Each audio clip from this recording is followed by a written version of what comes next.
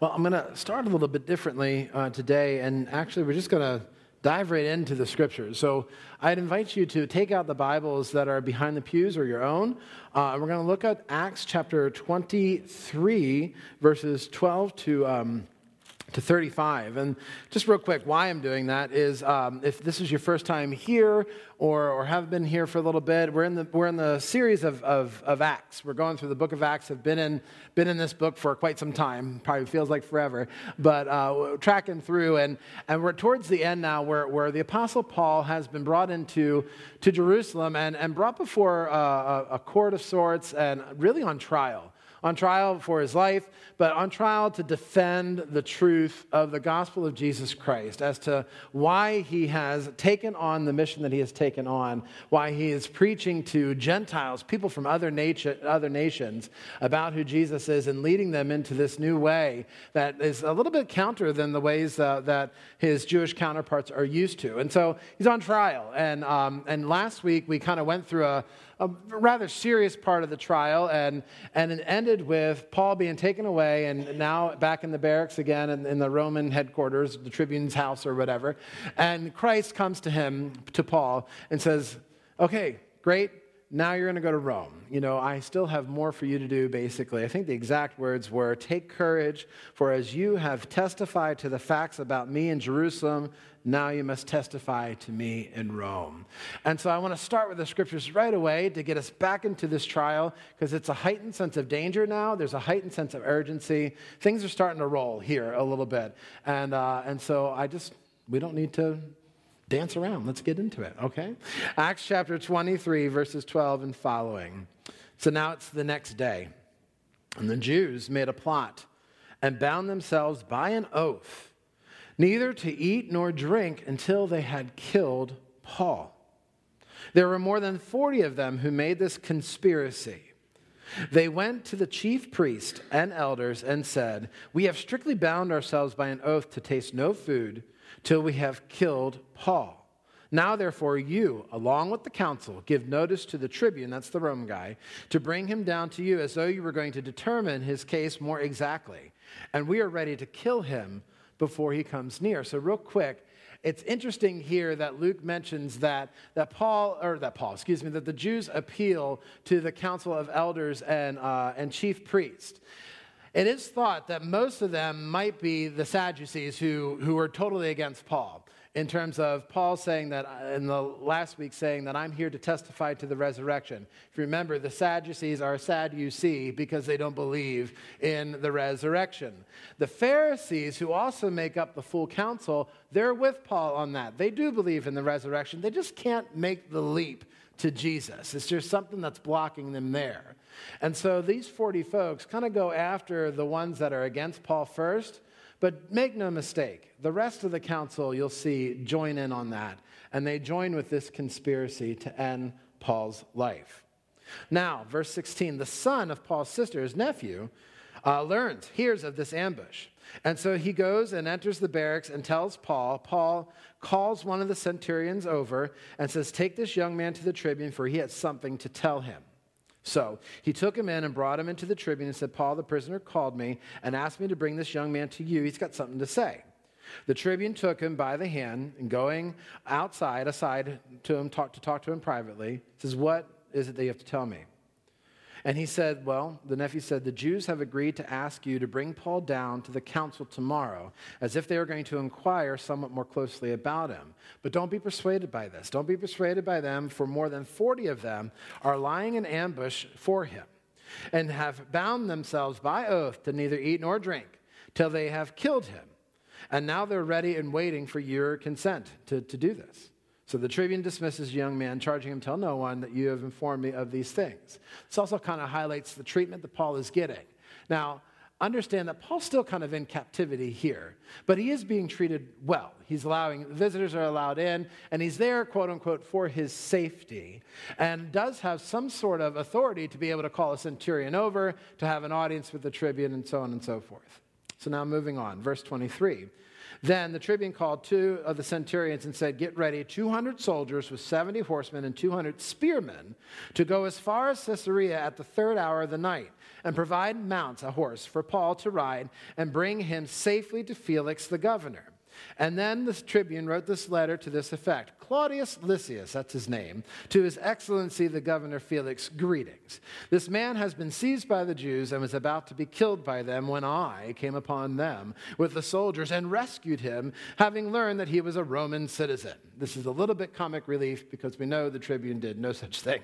The tribune was getting ready to flog Paul and have him pretty much beaten to death. But now he's kind of covering his tracks here. There's another acronym for it, but I can't say it in church. Okay, so verse 28. "And desiring to know the charge for which they were accusing him, I brought him down to their council. I found that he was being accused about questions of their law, but charged with nothing deserving death or imprisonment. And when it was disclosed to me that there would be a plot against him, I sent him to you at once, ordering his accusers also to state before you what they have against him." So everyone's going up to Caesarea.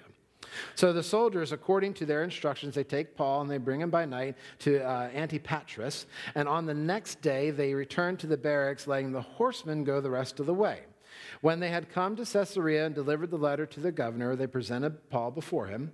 And on reading the letter, the centurion, whoever it was, the governor, asked what province he was from. And when he learned that he was from Cilicia, he said, "I will give you a hearing when your accusers arrive." And he commanded him to be guarded in Herod's praetorium, like Herod's house area there. This is the word of the Lord. Thanks be to God. All right, so here we are. Visceral reactions again. Just things are happening. 40 people are going to bind themselves by oath not to eat or drink so as long as Paul dies. Last week I talked about these reactions, but I talked about it in a way that when we go and share the love of Christ with others, sometimes with our closest friends even, or family, probably happens more oftentimes than not with people who know us, but just in general, there are times where people don't want anything to do with the good news. They don't want to hear it from you. They think you think they're better than them. They just rather would stay in the darkness. And Jesus kind of teaches about that, saying people like to be in the darkness. Evil likes to be in the darkness because when the light shines, it shines on the dumb stuff that you're doing. And as, Jack Nicholson says in the movie, we can't handle the truth, right? And that's kind of what's going on. They can't handle that. They don't want it. And they have these reactions, these resentments towards the gospel, just like these Jewish folks are doing. Now, this is a highlight of a core sinful issue for all of us, not just these 40 guys that have bound themselves.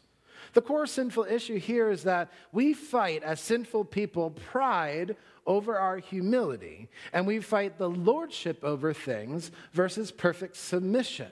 And it's easy for us to walk away from this story and think, shame on the evil ones, shame on those who don't receive the truth, and shame on these dumb Jewish folks and their ongoing resistance. But I think that's an interpretive mistake for us. I'd caution us on that. This would only have us looking at part of the story and not what the full mantle of Scripture might be teaching us about this interaction between Paul's defense, how he's witnessing to who Jesus is, and of course the reactions that he's receiving.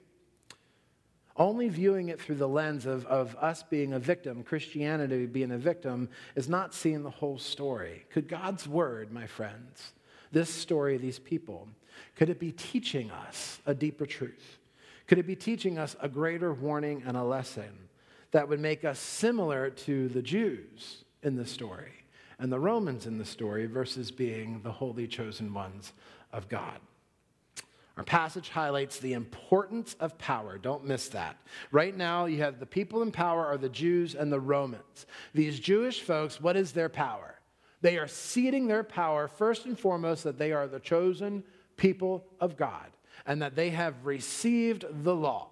And they are standing on the fact that following the law is what makes you right with God. And they're enjoying a sense of kind of power that the Romans are allowing them to have their own councils, their own religious laws, and to enact those laws and all the things. And so they've kind of got some podiums here for themselves. The other power is the Romans, right? And the Romans' power is what? Military and political. They're ruling the show here. When anyone's in power, like the Jews and the Romans, they don't want to cede it. and they will do everything that they can to hold on to it. And that's not just for Jews and Romans, that's for all of us. Have any of you ever played King of the Hill in Playground, right? You know, and you'll do anything to stay on the hill. Just kick little kids as they're going off. I mean, I may have done that as a youth minister, but I don't know. But you do everything that you can to maintain and hold on to that power, because at the core of our sinfulness, that's what we want. Go back to Adam and Eve, right? Go back to the beginning. How did Adam and Eve fall from grace? I always go back to Adam and Eve to understand how we tick as sinful people. The serpent comes, Satan comes, and tempts them with the very words of God, and gets them in their minds to begin to make judgments and to begin to make distinctions. And then they see with their own eyes, it says, that the food is good. And then they make the decision to eat from it so that they could be what? Equal with God. That's at the core of all of our sinfulness. We want to be equal or better than God. We want the power. We want the lordship. There is a literal lesson here of what I just read. So I'm going to give you like the good Jesus-y stuff. And then the next lesson, the more implied one, is the stuff that's going to get into our cornflakes this morning. So we'll leave here praising Jesus, trust. It's okay. But the literal lesson of what I just read, this little passage, it's kind of a transfer passage, literally, because he's going from Jerusalem to Rome. He is saying goodbye to Jerusalem now for good. And now he's heading on to Rome, just as Jesus said. That's the literal lesson, to trust in the word of Christ. Jesus said to Paul, thank you for what, I'm paraphrasing, thank you for what you did in Jerusalem. Now you're going to do the same here in Rome. And nothing that humans can do is going to stop that. These 40 men, their little whatevers that they're trying to do, that ain't going to stop you from getting to Rome. God is saying to Paul, I'm going to get you through this. I'm not going to get you out of it.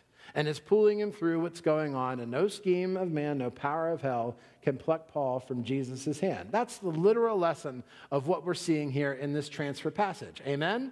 Let's go home and eat lunch, right? No, but I want to get into, like I said, our cornflakes here. The implied lesson of the story, the challenge, as I said in the beginning, what if God's word is challenging us to see ourselves in the actions of the Jews and not so much Paul? The implied lesson here is how easy it is for anyone, Christian as well, in a place of power, to uphold just parts of God's word as platforms and use them as weapons against people.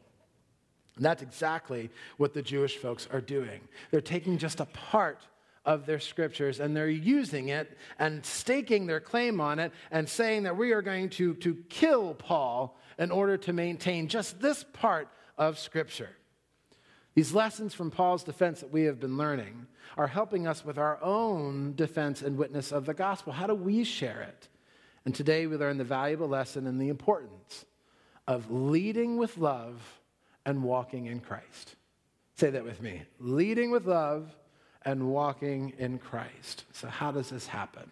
Well, the first thing, and I've already pretty much alluded to it, if we're going to lead with love, we're going to walk in Christ, we got to recognize what's going to stop us from doing that. Because that's what's happening here with the Jews. They're not recognizing that they are 2 steps off of what God is calling them and what God has said to be true. They're holding on to the law as the only thing of God's word and negating the prophecies, and they're negating Jesus himself. And all 3 of those things make up the full authority of God's word. The law, the Old Testament, the prophecies that say what Jesus is going to do, that directly say God is going to bring all of the nations together, they're not taken into any of that. And then, of course, Jesus, as we know as Christians, is the Word made flesh. This is God's Word in the flesh walking around. And they've totally discredited him. But who hasn't? Paul. Paul has connected the dots.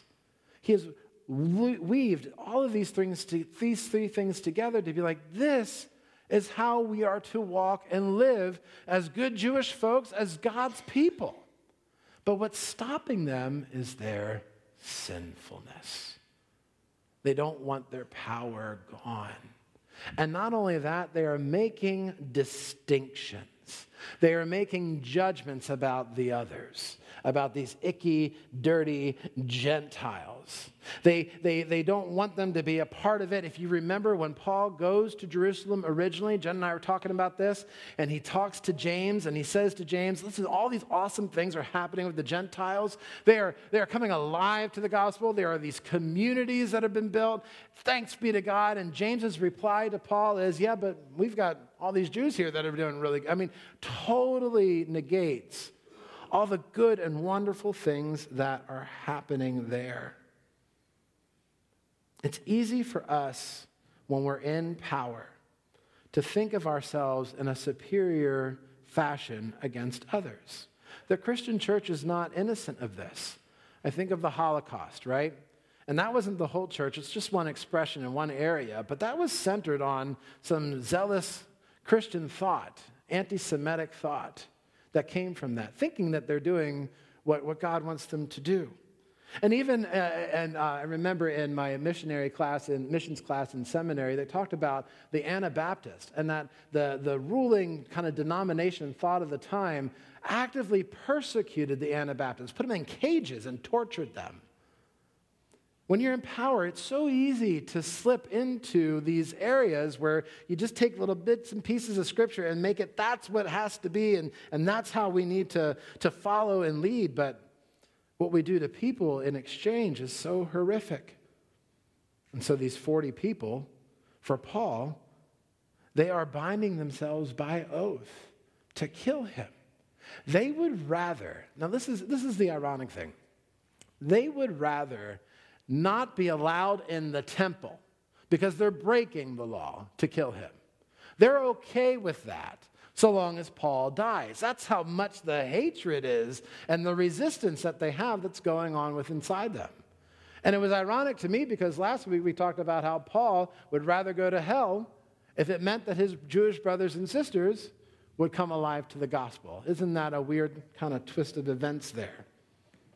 Instead of going back to the full measure of God's word, these Jewish folks, instead of celebrating God's word coming alive in Gentiles, they would rather see Paul dead.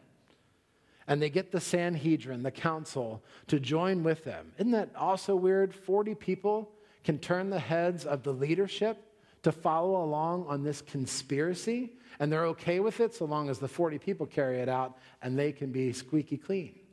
I often say to our elders, listen, we don't vote the will of the people. Our elders are in place to discern the will of God, because as soon as we take on the crowd and their desires, Jesus always ends up crucified. It always happens that way. The same crowd who raised him up are yelling, crucify, some 6 days later, right? And so that's what happens with them, and they do that, and they make this vow, ultimately giving up access to the temple. My friends, hate is a power that rips us apart from standing and walking with God. Have we ever been guilty of that ourselves? Of treating others with discontent and with judgment because they didn't fit in with our platform or with the piece of Scripture we may be holding up? Have we ever treated others differently because of their lifestyles or their choices or their antagonism towards God instead of seeing them as real people? See, it's in our sinful nature to make those distinctions. Remember, Adam and Eve saw with their own eyes, but we mustn't forget our spirit nature that Paul teaches us about back in Romans. That when we receive faith in Jesus Christ, we receive the Holy Spirit that redeems and recalibrates our sinful nature, what our sinful nature tries to distort. And it empowers us to walk and think and act like Jesus Christ.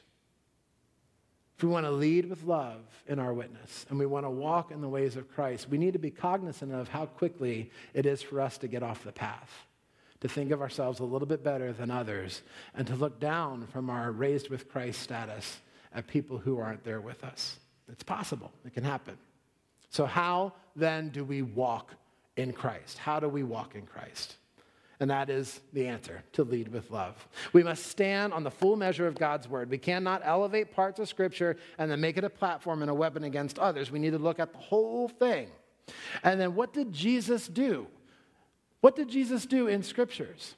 If we're going to use the whole thing and walk like Jesus, we got to see how he reacted. Jesus went and actively sought out lost people. He actively sought out people who were sick. He actively sought out people who were downtrodden, and he made good use of all of his time in order to do that. He didn't mess around with the distinctions. He didn't mess around with, oh, it's a Samaritan woman, I shouldn't go there. He didn't mess around with that. Was he aware of them? Absolutely, because he's the Lord. Is he aware of the sins that they struggle with? Absolutely, because he is the Lord. But how does he interact with them? How does Jesus interact with those people as a model for us? Well, his heart broke for the broken. He actively listened to their story. He listened to their struggles. He listened to their wonky theology. Remember the rich young ruler who said, I did everything? And Jesus is like, yeah, sure, and kind of gives him another lesson. But he listened to him, gives him a chance. I would say this, Jesus saw the person. And that's the challenge for us all. These Jews aren't seeing Paul as a person. They're not seeing him as their fellow brother in arms. They're seeing him as someone who is impacting their high superiority stance. And he needs to be quiet and be put out.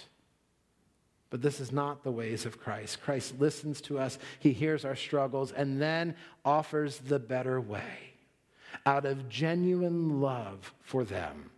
Listen to the words that Jesus has said to people who have received the better way. Rise, be healed, receive sight. Neither do I condemn you. Never thirst again. These are powerful words that heal and don't condemn. They are powerful words that draw people in, imperfections and all, and offer them the better way that's found in him. See, that's what the Jews are missing with their holding up the law. See, they think, and this is review, they think that they have to follow the law in order to be made right with God.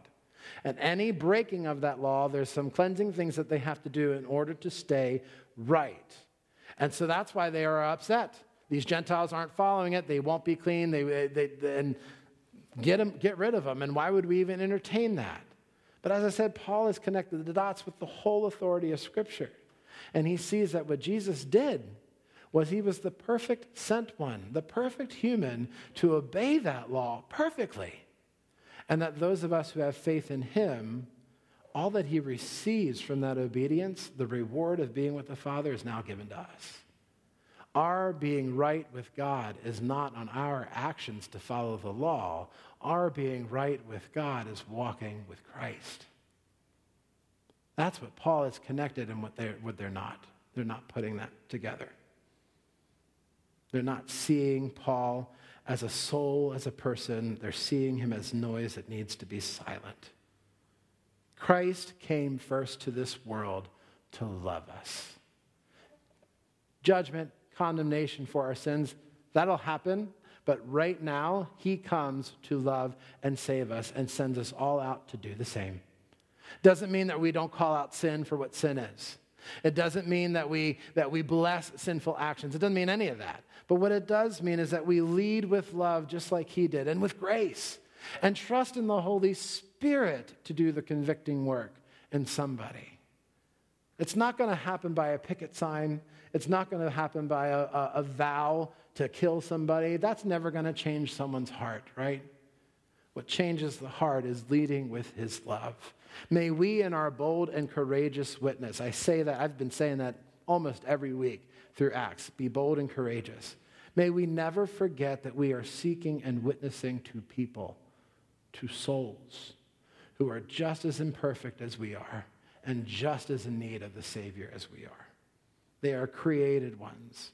They have hearts, and that's what we are witnessing to.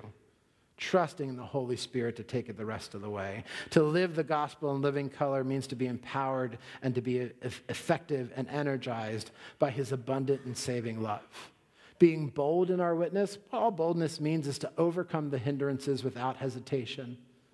To be courageous, all that means is to proceed without fear and with the full confidence of the power of the Holy Spirit. Bold and courageous does not mean telling someone that they're not welcome because they can't get right with God.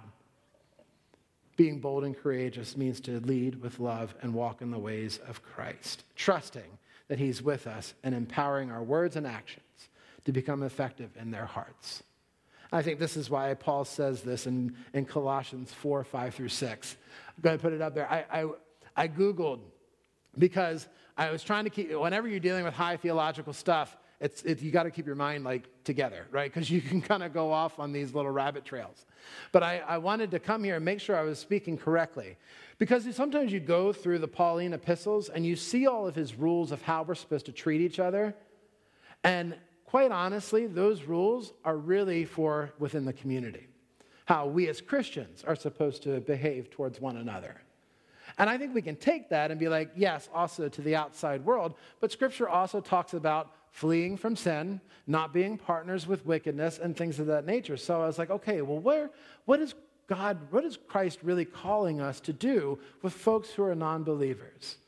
And I forgot about this passage, Colossians. And it came up, and I'm like, yes, thank you, God, through Google. The Colossians is here. Colossians 4, 5 through 6. This is Paul telling this church how to deal with outsiders, non-believers. He tells them to walk in wisdom. That means walk in Christ. Paul uses that terminology often, to walk in the ways of Christ. It's actually steeped in Jewish theology. This idea of walking really means to keep the law. Walk in wisdom, he says, toward outsiders, making the best use of your time. And he says, use it all. Use all of this appointed time. Let your speech always be gracious. Lead with love. Seasoned with salt, the truth of the gospel, so that they taste and see how great Christ is, so that you may know how you ought to answer each person. Because each person's got a different struggle. Each person has a different beef with God.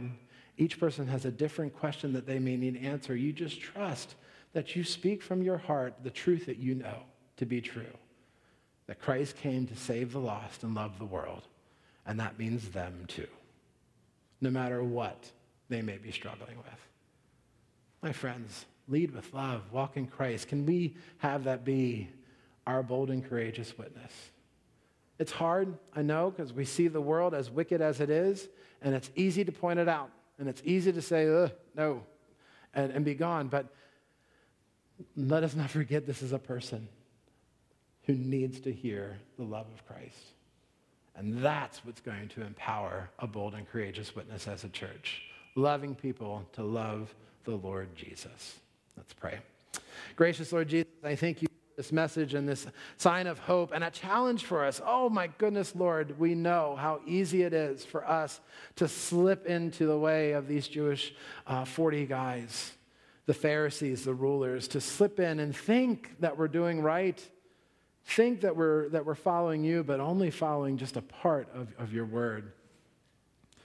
Lord, challenge us to see the full authority of your scripture and what you have called us to do as faithful followers in Christ, to walk in his ways, to live out the way he lived out with others, trusting in the Holy Spirit to do the heart work to bring them in to the family of Jesus. Oh, Lord, may we never forget that. May we never get too big for our britches, and to love others the way you have loved us. In Jesus' name we pray. Amen. Oh, what an amazing grace that we know, found in Jesus Christ, that saved dirty, rotten skunks, wretches like you and me. We're no better than anyone else, but we do know the better way. Better way found in Jesus Christ. So may we witness boldly and with courage to love others in the way that he has loved us, to see them as people who need to hear the gospel and this amazing grace, to have their eyes opened up to see the true Lord, and how sweet that would be for them and us to have them with us when we go to heaven at the table with the Lord. Go now with that hope and share that with others this week. In the name of the Father, Son, and Holy Spirit, all God's people said, amen.